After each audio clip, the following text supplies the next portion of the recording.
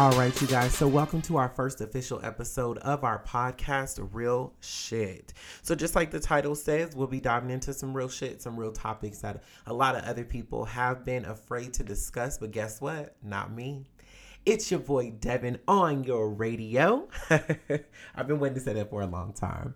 But anyways, you guys, I'm super excited to go ahead and share this with you. So what I want to do is first we're going to dive into a couple of topics, couple of pop culture things going on right now. And then we will go into our first official radio podcast topic. All right. So just to begin with, some things that I'm excited about.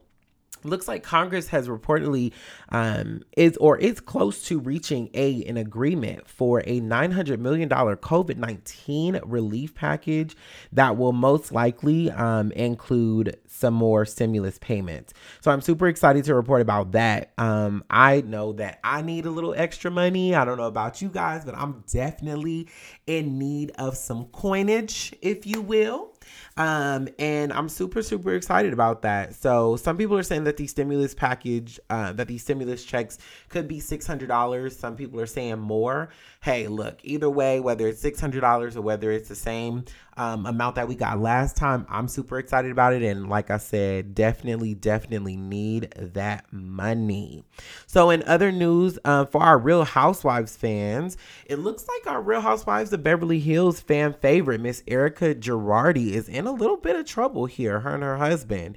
So it says here that they have now been a part of an embezzlement case that's been going on and being currently investigated. Her husband's law firm actually represented some families that were involved in a plane crash that took some lives. God bless those families. Definitely my condolences to those families for sure. But it looks like Mr. Girardi and his associates then took a payment of $2 million that was supposed to be put in a trust for those families and spent it. On what? I'm not really sure. I know that they definitely do live a lavish Beverly Hills lifestyle. So right now he is reported to be in the hospital currently with a serious illness. So hopefully a speedy recovery for him, and hopefully they'll come out of this. I'm definitely a fan of Miss Erica. So and they're also dealing with a divorce right now as well. So that can definitely be a lot on one person. So hopefully they will come out of that unscathed. But we will see. A couple of other things I'm definitely excited about. It looks like Disney has released some new information about them putting out a series called Tiana. It looks like it is based on our fan favorites of the Princess and the Frog.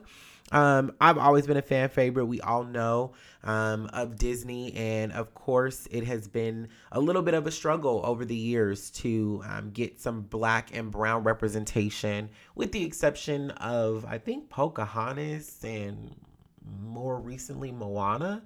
So I'm definitely excited to see that and to kind of see what Disney Channel is going to do with that.